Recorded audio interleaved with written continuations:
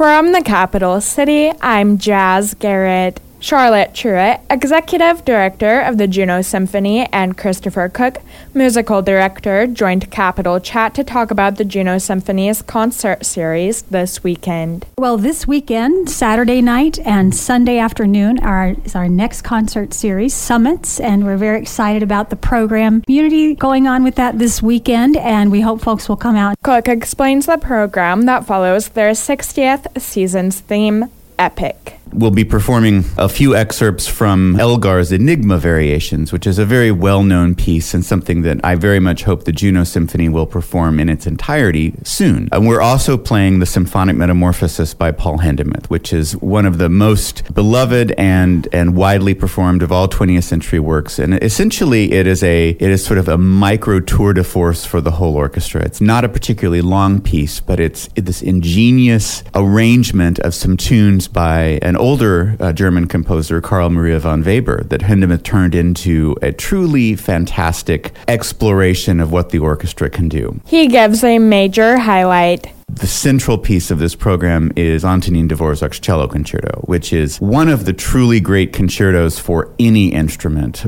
but certainly for the cello, it's one that anyone who plays that instrument would rank it as perhaps the greatest for its instrument, or at least one of the very, very greatest ever written. And it's one of those pieces that just takes you along on a journey. The Summit Concert Series will take place at Juneau Douglas High School. The Saturday concert is at 8 p.m. and Sundays is at 3 p.m. Coach Kyle Worrell talked with News of the North about the 6th annual Traditional Games returning to Juneau this weekend. The games are different from most other sports in that athletes competing against one another in the same events also encourage each other to reach their personal best. Coach Worrell gives more details. This weekend we'll be celebrating the 6th annual Traditional Games at Thunder Mountain High School. Most of the day, Saturday from about 9 a.m. to 9 p.m. and then Sunday from 9 a.m. to about 4 or 5 p.m. Expecting about 200 athletes from across Alaska. We have teams from Metlakatla, Petersburg, Sitka, Hoonah. We have teams from up north, Anchorage, University of Alaska Fairbanks. We have teams in Canada from Yukon and Northwest Territories. And then we have a couple out-of-state teams, Washington, small group from Santa Fe, New Mexico. There are some first-time teams attending this year. This is really their first time. So the Santa Fe group is a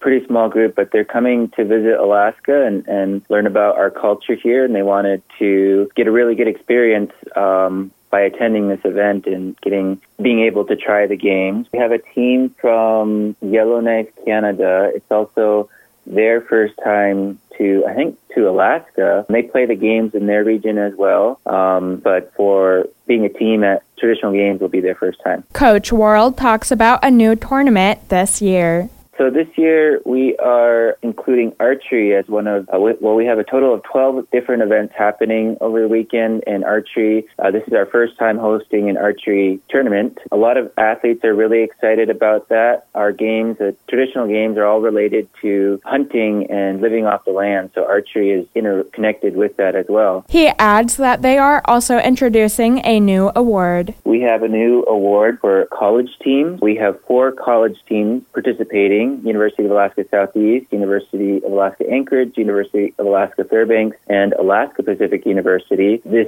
new award is the all-around college team award, and it's the first time we've done it, and I think we're the first event that really highlights college teams, and it's kind of a new frontier for traditional games to expand into the collegiate level as a sport. We're used to seeing the sport done K through 12. Who says it should stop after high school? A lot of athletes want to continue their sport, and college is a great place to keep the sport going. Coach Worrell, who resurrected a high school team in Juneau after a near 30-year lull, has competed in the games for the past 15 years and describes it as a life-changing experience. Event organizers are also looking for volunteers. To volunteer, register through the article on our website, kinyradio.com, or contact Coach Kyle Worrell at kworrell@ccthita/nsn.gov or call 907-227-4998. Coming up next on News of the North, Floyd Dryden Middle School's Mathcounts team recently placed second at state.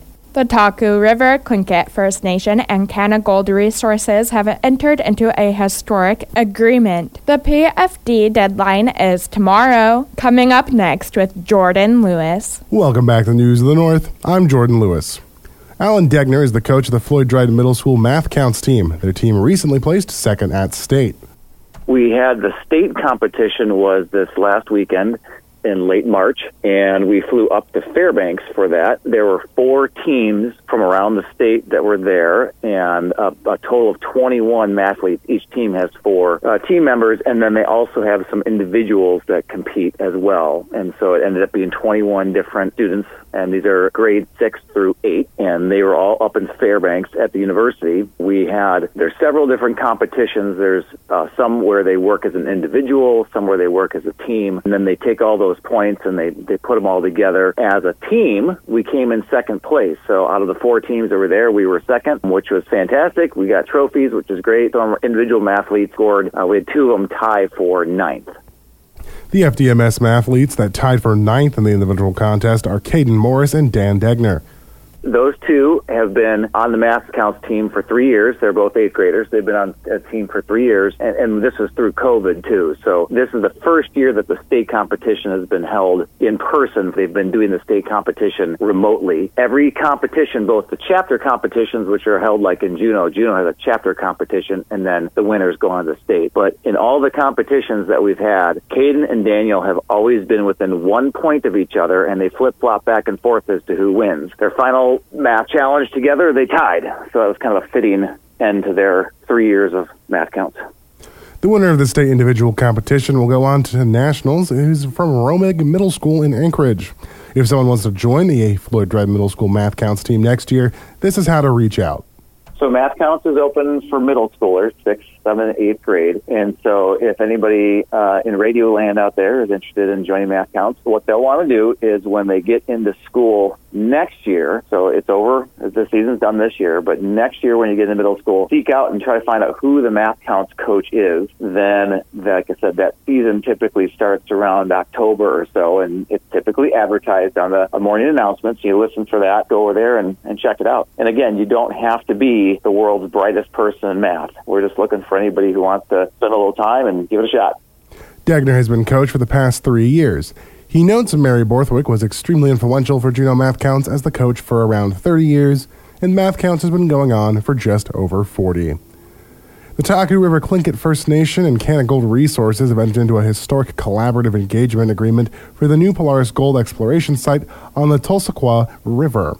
The consent-based decision-making process outlined in the agreement demonstrates that reconciliation, economic development, and sustainable practices can go hand in hand with the Taku plus Lahini indigenous protected and conserved area.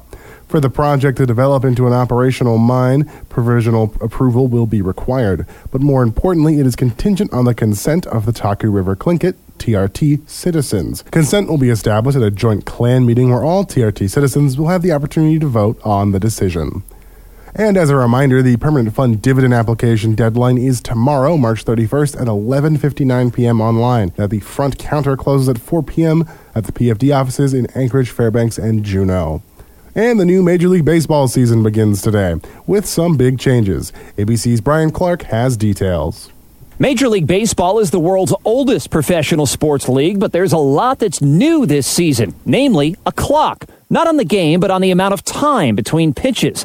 15 seconds if no runners are on base, 20 seconds with runners on. Hitters are also on the clock. They must be in the batter's box, ready to go with 8 seconds on the clock.